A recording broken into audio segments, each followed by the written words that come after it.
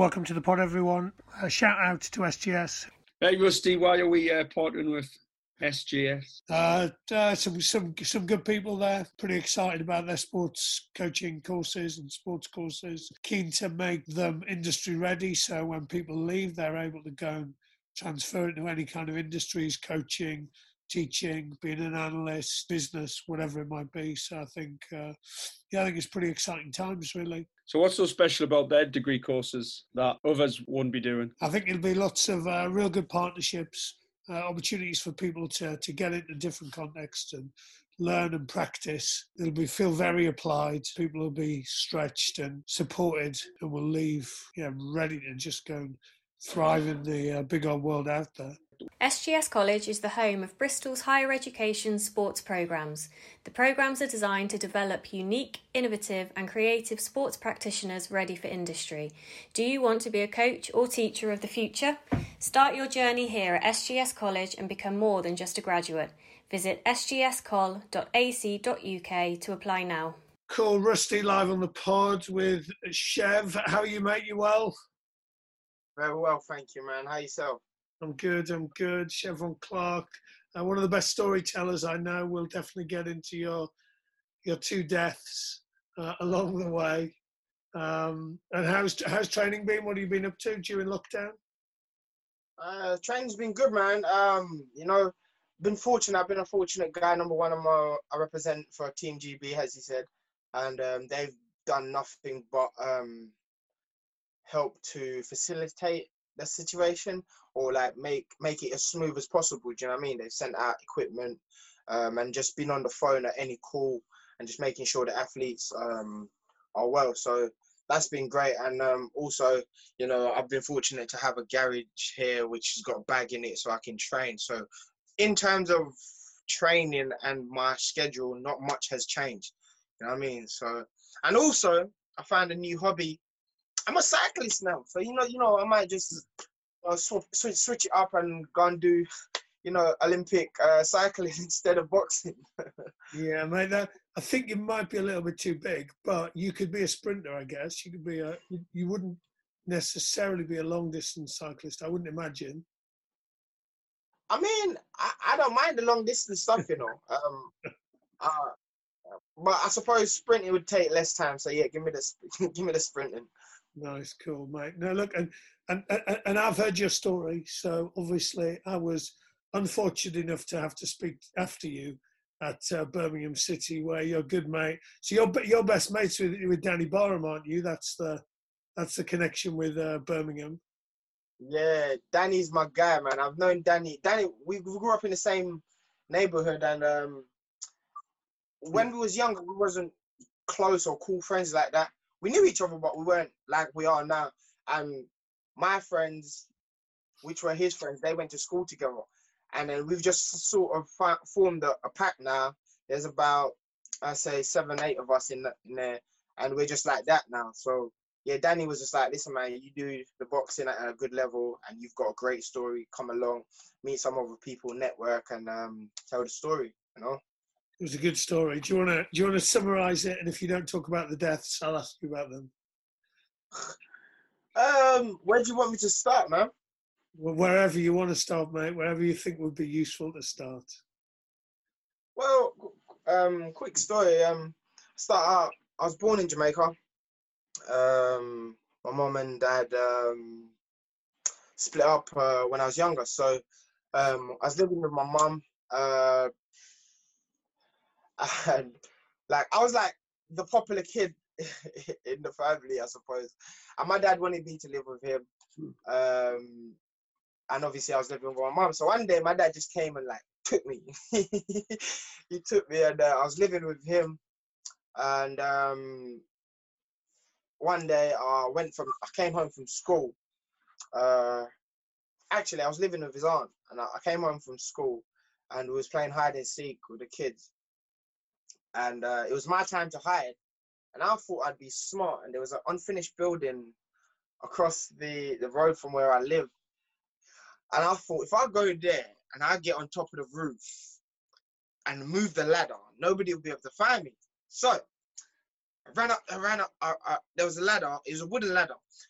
and I ran up the ladder, and I got like pretty much to the top, and the ladder just went, and it split open, and I landed on a spike, and I inhaled on it, and it's fair to say they found me because I screamed that loud, and yeah, they took me to the hospital. The spine went straight into my stomach, kind of thing, like straight, like I landed like that on it, so it went straight up, and they did all the operations. Some of my organs was here by my side, so I had a colostomy bag, and yeah, I flatlined on the table. The doctors did what they had to do. I came back to life, and I just remember waking up, and my mum, I thought my mum was there, but I spoke to my mum the other day. She said she wasn't there, but somebody was there, and I'm alive now, man, and it was just great. So soon after that, my mum met my stepdad, who was on holiday in Jamaica to visit his mum, and then their thing got a fire, and then my stepdad was like, listen, man. No, my stepdad took my mum on holiday to experience England, but my mum didn't like it. She was like, it's too cold, and I just can't deal with it. So she wanted to stay home. However, the old man had other ideas. He wanted her to stay. So we kind of had a voting system as a family. So the old man decided that we'd come on holiday as well. So my mum was like, no, the kids are staying. He was like, oh, just let them have the opportunity. So we came over, and it was time for us to go back. And my mum was like, pack it up already. So then, like, as I said, we had a voting system as a family. The old man called it. He was like, so have you guys enjoyed your time here? I was like, yeah, man, it's cool. And my sister was like, yeah, it's all right. And my mum was like, no, we're going home. But she got voted because it was 3-1. So that's how we had. Then I started playing football here. I finished the primary school, finished half year of year 6 primary school. Then I went secondary school. I hadn't really played football before I started playing football in secondary school, and developed quite quickly. And I just loved football, man. It's great. So I was going to college. I started playing football in school, enjoyed school, and I developed quite well. By the time I finished school, I was doing a little bit of college, done college, and still playing football. And I was doing a little bit of work with a friend because I wanted to be an electrician. So I went to school to be, went to college to be an electrician. And I was doing that. One summer I decided that I'm going to get fit for football and go and do boxing. So I went to the gym and did my session, and I came out. And the coach was like, oh, man. He goes, you know, you could be a world champion. And it was my first session. And I just thought, this guy is blowing smoke. Like, what's he talking about? Did he see what just happened? So anyway, I went away. And at the time, I was talking to a girl. Her father was a boxing coach as well. So I then went to his house and started messing around on the bags, etc., etc. And he was loving life. So soon after that, I went back to do some work with my friend, and for the whole week, my stomach was hurting me. But anyway, we got home on the Friday, and he lived in London, and I lived in Kent. So he dropped me off. I was like, listen, man, he's my mom's friend. So I was like, listen, the traffic's going to be bad. So you might as well just chill here for a bit. And then when it dies down, you go home. So he chilled out for a bit. We had a bit of food, but my stomach had been killing me. So I hadn't said anything to nobody. But I remember I went out and I come back in, and it was kind of dark at this point. And I was going up the steps and got to the top of the step. And I just went down the steps. And he was like, yo, are you all right? I was like, yeah, man, I'm cool. I just tripped. So I tried to go back up the step, and I was like crawling up the steps on like hands and knees. And I fell down. I got to the middle of the step and I fell down. He was like, nah, there's something wrong with you. I was like, no, my stomach's hurting. He was like, let's go and get some Gaviscon. So we drove around trying to find Gaviscon. And you wouldn't believe it. There was no Gaviscon at any petrol station that we went to. So we come back in now, and like, as I'm Jamaican, you know, Jamaican culture, ginger, anything to do with your stomach, they're like, yo, listen, boil some ginger and drink it. So did that, and my stomach was still killing me. I was watching the TV. When I tried to go up the steps again and I fell down, he was like, no, I'm taking you to the hospital. Went to the hospital. And the receptionist said to us, was like, it's a 5-hour wait. I was like, listen, man, get me in the car. I'm going home. There's no way I'm staying here for 5 hours. So I went back home. And would you believe it? I went on the steps to go back upstairs to go and sleep. And I fell down the steps. And he called the ambulance this time. So the ambulance came outside my house. They blocked off the road. There was lights everywhere. And they strapped me in and took me back to the hospital. Took me back to the hospital. And I just remember they took me off the, I was in a wheelchair, and they pushed me into the A&E bit. And it was the same lady that was there. And I said, oh, can I get some tablets or something, please? I was like, oh, it really hurts. And at this point, I don't even care. I'm a big man, but I don't care. I was crying. It was hurt. I've never felt pain like that. And the doctor gave me some tablets. And I just remember waking up in the morning. And again, I just remember my mom was there. There was some flowers there. And there was a couple people there. And the one thing I remember about the morning is the doctor came up. And if you could imagine, like, he had a whatever they write down on, they had all the information, and he had a pen, and he banged it like this, and he was like, Mr. Clarke, you're a very lucky man. We had to do everything we could to save your life. And then, like, after we found out, yeah, I'd flatlined on the table, but it's just mad. So then from there, after I was playing football still, and I started taking boxing seriously. And the good thing about boxing that I liked was I'd train all week, I'd fight on the weekend, but when we fought, we'd travel all around the UK.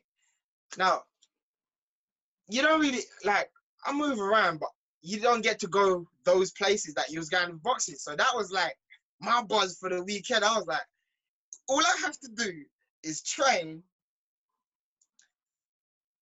get ready for the weekend, be on weight. I get to eat KFC, and I get to travel all around England, and I get to fight. I was just loving life. It was great. So started progressing, and my club, Gracia, maybe she entered me into the ABAs the first year, the under 10 ABAs, and I won it. And it was just like a big buzz. And then they said, oh, we're going to do it again the next year. The next year, same thing, same procedure. And I had a buzz for it. And now I started to get a name around town. And I just felt like I was the man. So I won the second year, which was the under 20s. So at this point now, I really thought I was the man. Like, you know what I mean? Like, nobody can't touch me kind of thing. So I remember just like before I started boxing, my dad said to me, listen, man, you need to train, you need to be running. And I just said to my dad, I was like, listen, man, I'm Chev, like, I'm good around. Because, you know, as a kid, you've got like a little reputation around your way. You think you don't need to do nothing. And my first fight, I definitely needed to run, mate, because after the first round, I needed gas. So it was the same thing again, where my head just kind of got too big. And where I was struggling to have fights with people around my caliber, with the same amount of fights, etc. My club had to go to the weight above, as we had a home show, and I fought on the show against a guy that won the ABAs at the weight above, and I lost. So that kind of brought me back down to earth, and I started training, and it kind of just recalibrated my determination and my hustle.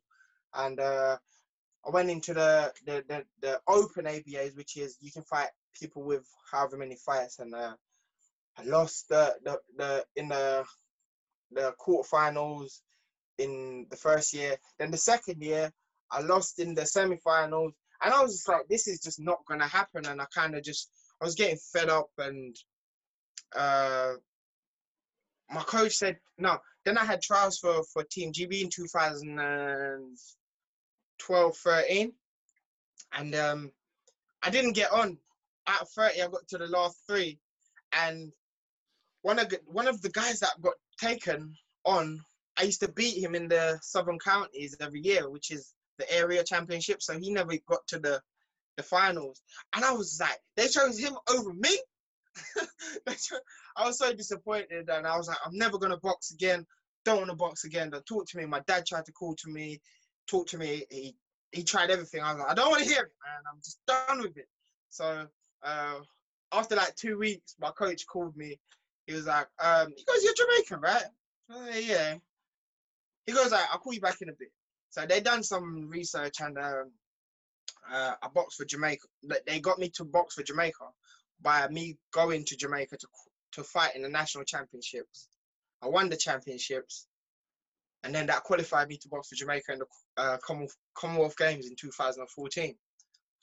So that was an experience, because I went there, we prepared as best we could, went there, and in my first fight, I lost. However, it was kind of controversial, but I lost. But this time, it was on big screen TV. Like, it weren't just my people in my town that knew about it. It was the whole world. So I came back home, and nobody saw me for at least 2 months. I was hiding, and I was just like, you know what, that is so embarrassing.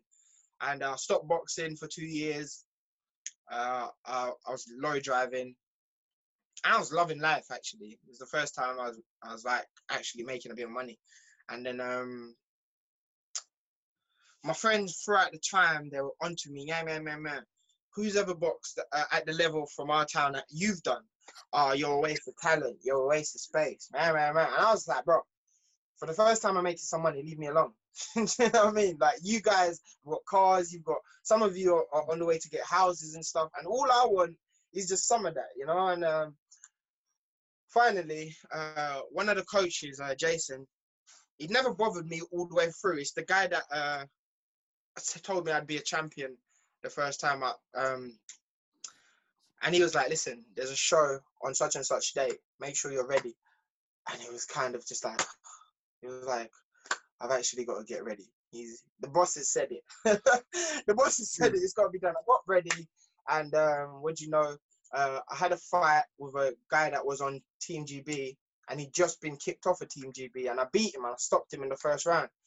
So I thought, that's fine, that's great. I can go back to driving my lorry and be in Wonderland and be happy and be, you know. No, a couple of days later, coach said, listen, you're fighting in the national ABAs in a couple of weeks, so make sure you stay on it.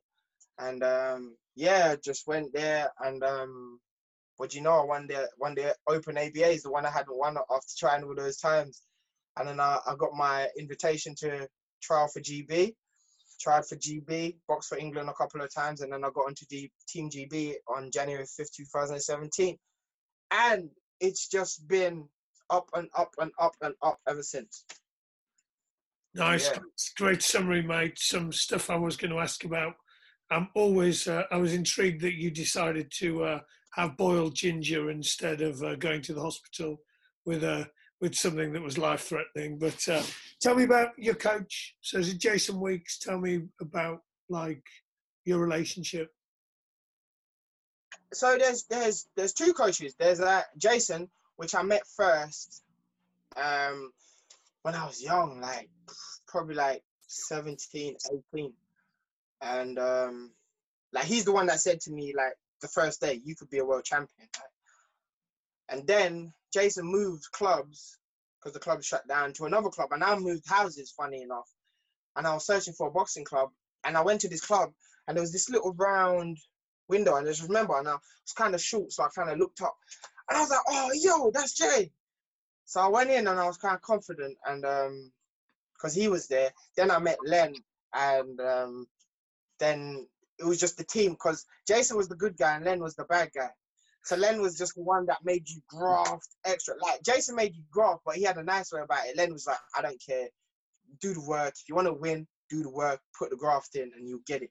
But he was just so passionate. It's so good how it worked. I can't explain it. And yeah, Jason was just one of those guys where whenever Jason was in my corner, I just know that like, that's a win for me today. Like, he just gave you that different type of confidence. Like, Len does it, but the way that, I just think the way that Jason does it, like, they both do it. But when Jason says it, it's like, I think it's because I know him longer, but they both do it in a way that it works for me. Do you know what I mean? Like, Jason's quite laughy and jokey like myself. Len is as well, but because Len's a bit more sharp and serious, when Jason says it, I'm a bit more relaxed. When Len says it, I'm like, I've got to do this, man. when Jason says it, I'm like, hey, yeah, I know I'm going to do this. I'm going to do this. When Len says it, it's more of a focus. Listen, you got to do this. I'm like, yo, I got to do this. Let's go. Yeah. Nice. People say, people talk about the GB boxing environment in real positive light. I mean, what's your experience of that? When we spoke earlier, you said you're actually having an amazing time at the moment. Probably feel like you're getting the best out of it you ever have. What type of things, if people came and visited, do you think they'd see, hear, feel, that makes people want to talk about it so much? You're right, because in terms of the amount of different sports that I see come through to get an idea of what we do shows how well the program's working. Like, we have swimming, we have rowing, cycling. Everybody come through to have a look at our model. And I just think, number one, is the comradeship that's there. It's a very relaxed environment, but when the bell switches and it's competition time, in those 8 weeks, like, it becomes a bit more serious, but we're still having fun. So, like, right now, it's just very relaxed. Do you know what I mean? You still do your work, but it's very relaxed. When it comes around to competition time, especially in the last three weeks, like, there's no tension. You just can feel the hunger and the like, the lions are ready to go. You know what I mean?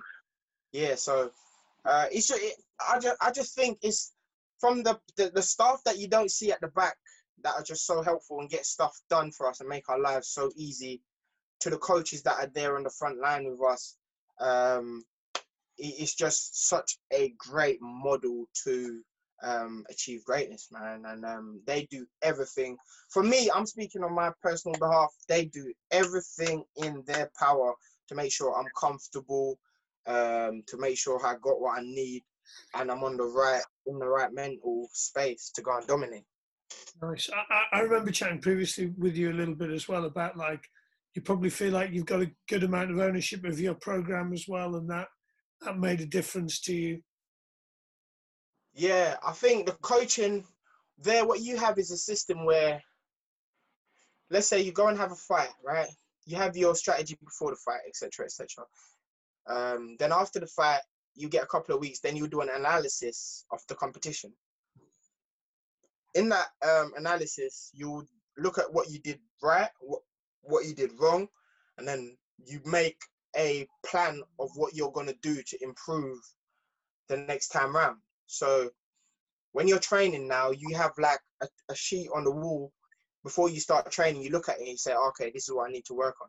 So in your session, you're working on those bits rather than just going there and doing the same thing you've been doing for the last 10 years. You still do the things that you're good at, but you're conscious that you're working on your weaknesses, which is, like, great. But also, I get to put an input into that. Do you know what I mean? So let's say the coach didn't see something, or he goes, oh, well, you should do more of this. And I say, well, the reason why I didn't do that is because I'm not confident doing this. So then we work at something, a plan that will help me to become confident to deliver what he sees that I should do. Nice. And I actually watched a couple of your fights before this, so you'll be pleased. And I remember you telling me that you're a bit more like Mike Tyson. I was thinking, is he going to defend in this fight at all? And you definitely. I was curious about, like, that feeling before you go in the ring. So you said, like, when the bell goes. I'm thinking, for me, Rusty, I was kind of putting myself in the ring against you. I'm thinking, my life is at risk here. What's that like? So let's talk about a build up to a fight. Like what goes on to get you so that when the bell rings, you're in, you're in amazing, mindset and ready for it. Yeah, what's the preceding 24 hours look like? When it comes to that, I think for me, I think the fight is won in training. So the 24 hours is just doing the stuff that you need to do, the weigh-in, the weight management, the analysis of the fight you're going to fight, and just putting a strategy in place to tick all the boxes. Do you know what I mean? To go and deliver. And it's just being comfortable. For me, like, people like to sit there and it works for them, but some people like to be there and they'll be like, okay, I need to do this, this, and this. Listen, man, I've done that in training. I don't need that. I know what I'm going to do. I know I'm going to go out there and deliver. I just need to be relaxed. I need to be laughing. I need to be having fun. You have fun doing what you do, and anybody will struggle. Anyone will struggle to defeat you. For me, it's just about being relaxed, having fun, because nothing that you do in that 24 hours is going to help you to fight or help you to be fitter to fight your opponent. You just got to be relaxed, have the game plan in your head, having fun, and go and deliver, man. That's it for me. I don't want my coach to be like, oh, you need to do this. We've done that. Like, it's past that stage. You know what I mean? Done that. Nice, I like that. I mean, I don't think enough, and maybe it's also a reflection of your training. So I was definitely curious about, like, what does a typical session look like? Is it close? Because clearly, I'm thinking a bit with my rugby head on as well. So lots of teams wouldn't be able to do that much contact, so you wouldn't be able to, go fist on fist for all the time. But actually, you've also got to prepare yourself for something that looks like the fight. So how's your training look to prepare you to, I mean, it sounds like you're going in there pretty relaxed, really confident, and you feel like the work is done. What are you doing in training that means that's the case? Again, it's working on the stuff that you're confident at doing, but also working at the things that you know that you're not so good at yet. And then practicing in sparring, because sparring, you have different types of sparring. People think that sparring is like just going out and trying to clump each other. That is not the whole point of sparring. Sparring is where you try things, the things that you're not good at, the things that in the last fight that you was not delivering so well on, the things that the opponent was doing to you. You, in sparring, you use that to notify the wrongdoings or the things that you need to work on. So you can do technical sparring or you can do open sparring. Neither of them need to be full out war. Like, you're not going to learn nothing from that, and you just spar with different opponents. There's different styles, so you want to be mixing all of that up on your sparring throughout the year, and just try and address the things that you're not so good at, and work on little tricks that you can do to get that little advantage. Yeah, I like the I like the fact that you train against lots of different styles. I guess one of the other outcomes of boxing is that you also actually properly fight against people you sparred with. What's that like? You know what it is? Some people are good in the gym and some are good in the ring. So, like, some people are great when there's nobody watching them, but when those lights come on, like, it's either you're gonna man up or you're gonna run away, and that's what it comes down to. You know what I mean? That's just how I know how to say it. But I think for me, I don't have an issue with it. That's what it comes down to. Some people do. They're like, oh, I've got to, like, he knew that I did this last time, and or I don't know. I don't worry about that, because I just have so much confidence in my ability and my fitness that whatever they bring, it ain't good enough. That's just my mentality. what happens when you lose? So you spoke about a couple of losses that have clearly had some significant impact on you and made you reflect deeply on some stuff. What's the impact? Because you're pretty confident. I guess the reality of boxing is you're going to get knocked out a few times or you're going to lose a few times. What happens then? It's no different to life, man. You got to find out why you lost. What didn't you do, or what you needed to do to sway the judge's opinion that you won. Like, that's what it comes down to. It's finding the root of the problem. So whether it be you have a leaky defense, whether you need to jab or throw more straight shots, whether you need to work more when you're on the inside, whether you need to move more, you just have to address the problem. And once you address the problem, write it down, put it on the wall, and work at it each day, along with all the other stuff that you're good at, and then execute it next time. How much of your fighting would be, this is my strength and I'm going to put this game on you, versus actually I've got to adapt slightly to this opponent? What are you... Say that again? How much of your game plan would be, look, Chev is I'm good at this. This is what I'm a rock star at. This is my 90% or whatever percentage it is. And how much is actually, I've got to be really mindful of this from the opponent. Are you thinking like 90% about yourself, 10% about them, 60-40? What's it look like? I don't worry about other people. I bring what I can deliver and then deliver it. Obviously, you know that, okay, let's say you have a person that's good at jabbing, move your head or work off an angle, but do what you're doing. Like for example, Mike Tyson. You never saw Mike Tyson change his style for anybody.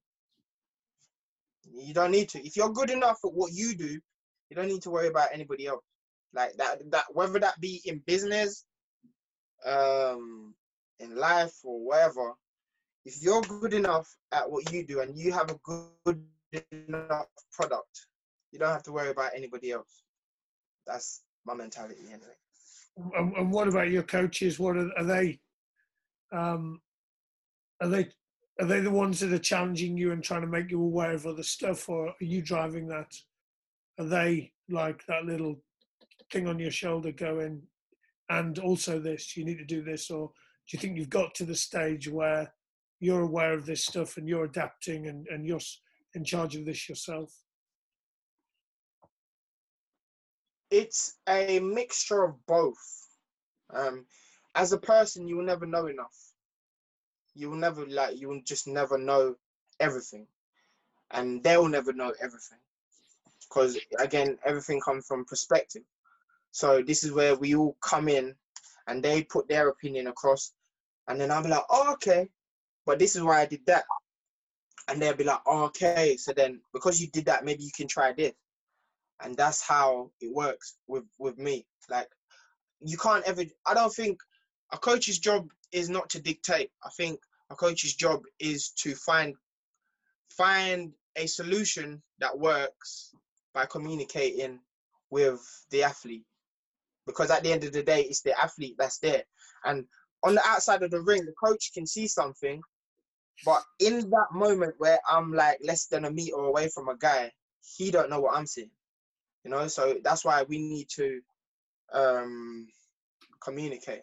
And how many of the coaches are ex-boxers? Are they high-level ex-boxers, or are they coaches who've coached high-level boxers? Because I guess I'm thinking a little bit about, well, yeah, some of them might not have even been in your position if they've not boxed to your level.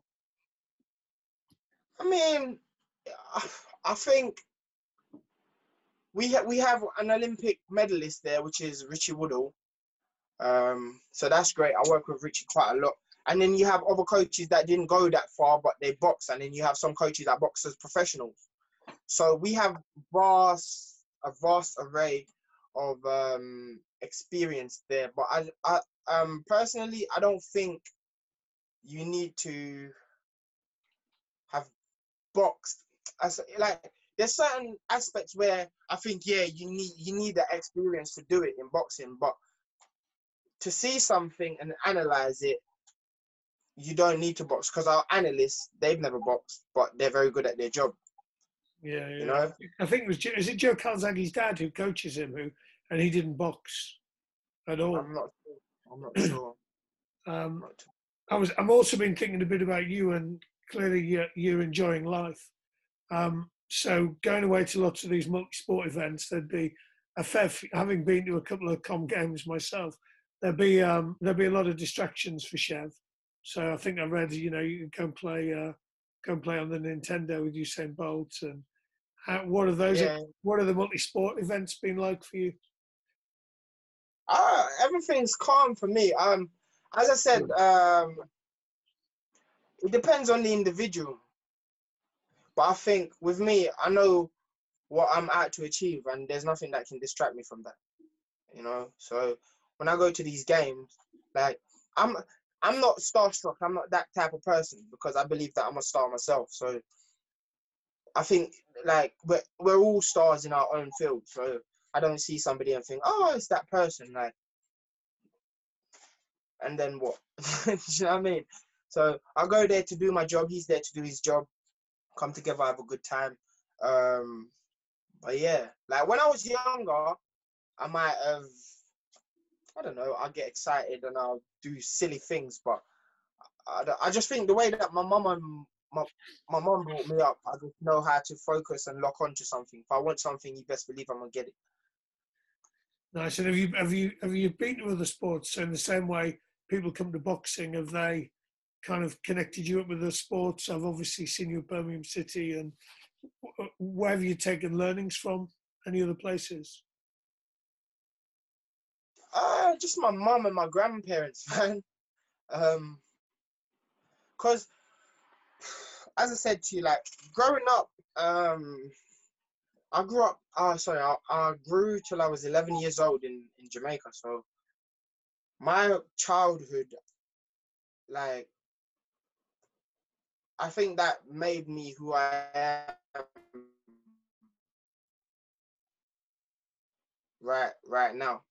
Because from 11 years old, my teen years, I grew up here, but my foundation years was in Jamaica. So I think some of my values have make me what I am. Does that answer your question? Yeah, no, it does. I'm definitely sense the influence of your mum and your upbringing on how you are, and your kind of, yeah. I love the fact that you're actually, you use the word war. You are going to war, but at the same time you seem like you're enjoying it and staying pretty relaxed during it. You got it, man. I'm also curious about kind of your impact on other people. So I know you do a bit of stuff for charity, and I think that would be a big part of you as well. How do you see your role as influencing other younger people? I've been asked this question so many times this week. Have you? But I honestly don't. I hope I do, but I don't think I'm at that point where, like, I don't know. I don't know. I hope I do, but I don't see myself as a superstar like Anthony Joshua. Like, I think that's them guys have those jobs. I just do what I can. I have a very small platform, right? And like around me, whether I was boxing or not, I would always try to help people. So if I'm in a better position, like for example, 2018, I grew up, when I was growing up, I went to a youth club, and there's this lady called Wanda from South Africa, but she runs it. Like, she's a G, like, and it was just a place we could go and just chill on a Thursday, or was it Friday, and just play PlayStation or just play pool. And she's a very Christian lady, but she is like, she don't try and push nothing on you. She's just a G. So I phoned up Wanda, and I was like, listen, Wanda, no, she phoned me. She was like, I'm having a Make E. You know the company that Rashad, what's his name? The Man United footballer. striker that done the message to the government, and then they started doing the foods for the kids. Yeah. Marcus Rashford. Marcus Rashford, yeah.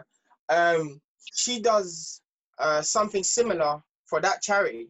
So she called me down, and it was providing Christmas dinners for families that don't have the income to do that for themselves and to provide food and the basic necessities.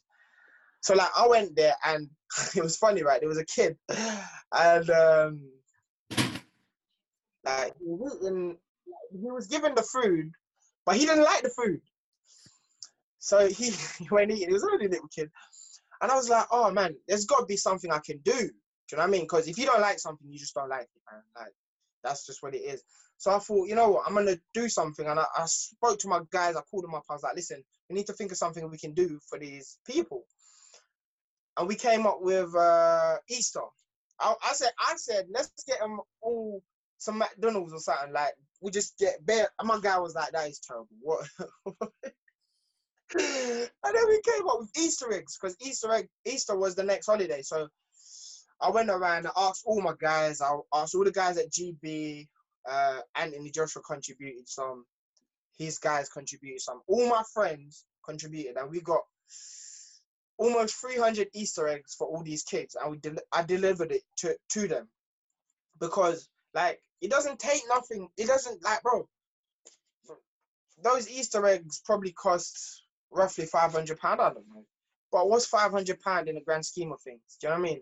And the longer effect that child will have a positive effect of, you know what, I could help somebody if I get in a better position. So it's bigger than yourself, man. Do you know what I mean? Yeah, it's a good mindset to help others and for them to pass it on. What's AJ like? What's Anthony Joshua like? What's he like when you watch him train? What's he like away from the ring? He's what you see on the TV, man. Like, it's exactly what you see on the TV. He's a cool guy. He doesn't, like, all the fame and all of that don't mean nothing. Like, not don't mean nothing, but he doesn't change. He hasn't changed him. You know what I mean? He's not full of himself. He's just down to earth, and he knows where he started, and he's just connected to the guys. Like, he comes to the gym, and he's just doing what we're doing. Like, obviously he does his own session, but he doesn't walk in and the gym has to get shut off or none of that. It's just he's walking. What's happening, guys? Good. What's popping? And he just gets on and zips up just like us. Put one sock on at a time, one boot on at a time, and it's just vibes. And like whatever he has, we can use. So anything that he has, like for recovery or whatever, he's like, oh, you guys can use it. So, cool guy, man. Nice. He hasn't got a smoke machine on when he comes in, is what I'm hearing. I mean, is that how it feels? Is that one of the strengths of the boxing, is that actually, although you're going to go and compete individually, you actually feel like a team? So I've seen you and one of the other boxers, you've been doing as you said earlier, you've been doing a fair bit of cycling. I mean, is it generally feel like people are there to help each other? Yeah, obviously there's competition, but when you're there, you're there to help each other get better by sparring, and even if it's just for just like the mental, the vibe, you know what I mean? You put a smile on your teammate's face, you know what I mean?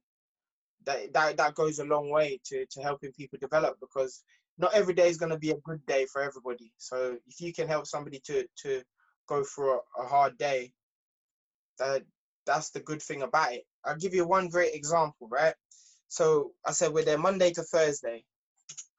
When an athlete's at home, some of them will lie to you, but to get up in the morning and go out and run, like you want to get up at 10 o'clock and do that. You don't want to get up at 5, 4.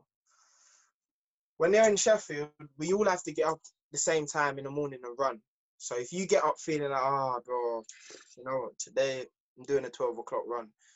Nah, brother. Everybody else is in the same boat. So get your ass up, down to the track. You know what I mean? And that's what it does. It just gives you that little extra push, you know? 4 o'clock, mate. I wouldn't be getting him at 4 o'clock for a run. Fair play to you, Max. Not now, not at 45. What about next year? What are your hopes? Obviously, you had Olympics this year. It's postponed to possibly next year. How's that sit at the moment? When will you? What do you know? What's going to be the impact? What are you thinking about heading towards the Olympics? If I'm honest, I don't think about that because we're not there yet. So I think of I like to live in the present. I don't like people always ask, "Oh, you're gonna turn pro? Are you gonna do this?" So, bro, like, let me just live right now. You know what I mean? Like, let me live right now. I might not live to tomorrow. Let me enjoy right now, and then I'll handle next year when it comes. But obviously, qualify, get to the Olympics, and just give my best effort out there, and represent myself, my family, and the country. And then, God willing, what's right will be right. Nice. Well, my fingers are crossed that you keep living in the present. Having had 2 deaths, I don't want you to have any more. I'm going to finish with some one-worders. So I say one word, and you say one word. This will be a good challenge for you. One word that it just makes you think of. So, boxing. Mike Tyson. Mike Tyson. He was my second one. That's 2 words. Yeah, Okay. Tyson then. Tyson. What's your one word for Mike Tyson? Aggression. Yeah, mate, seriously. I watched you fight, and I did see a bit of the Mike Tyson in it. What have I got? Yeah, I hit Rugby. Johnny. Johnny Wilkinson, nice. Jamaica. Say that again. Jamaica. Bob Marley. Oh, Bob. You can say Bob Marley. I'll let you do 2 words. I should allow you to do that. England. Cold. Cold. No. Cold. Cultural. No. Like loads of, like, you know what I mean? Very, very cultural. Loads of castles and things like that. Team GB. Yeah.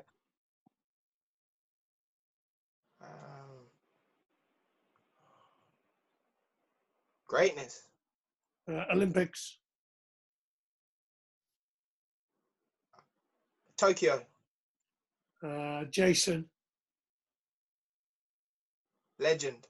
We'll finish on that. Mate, look, thanks. It's been an absolute pleasure hearing your story all over again.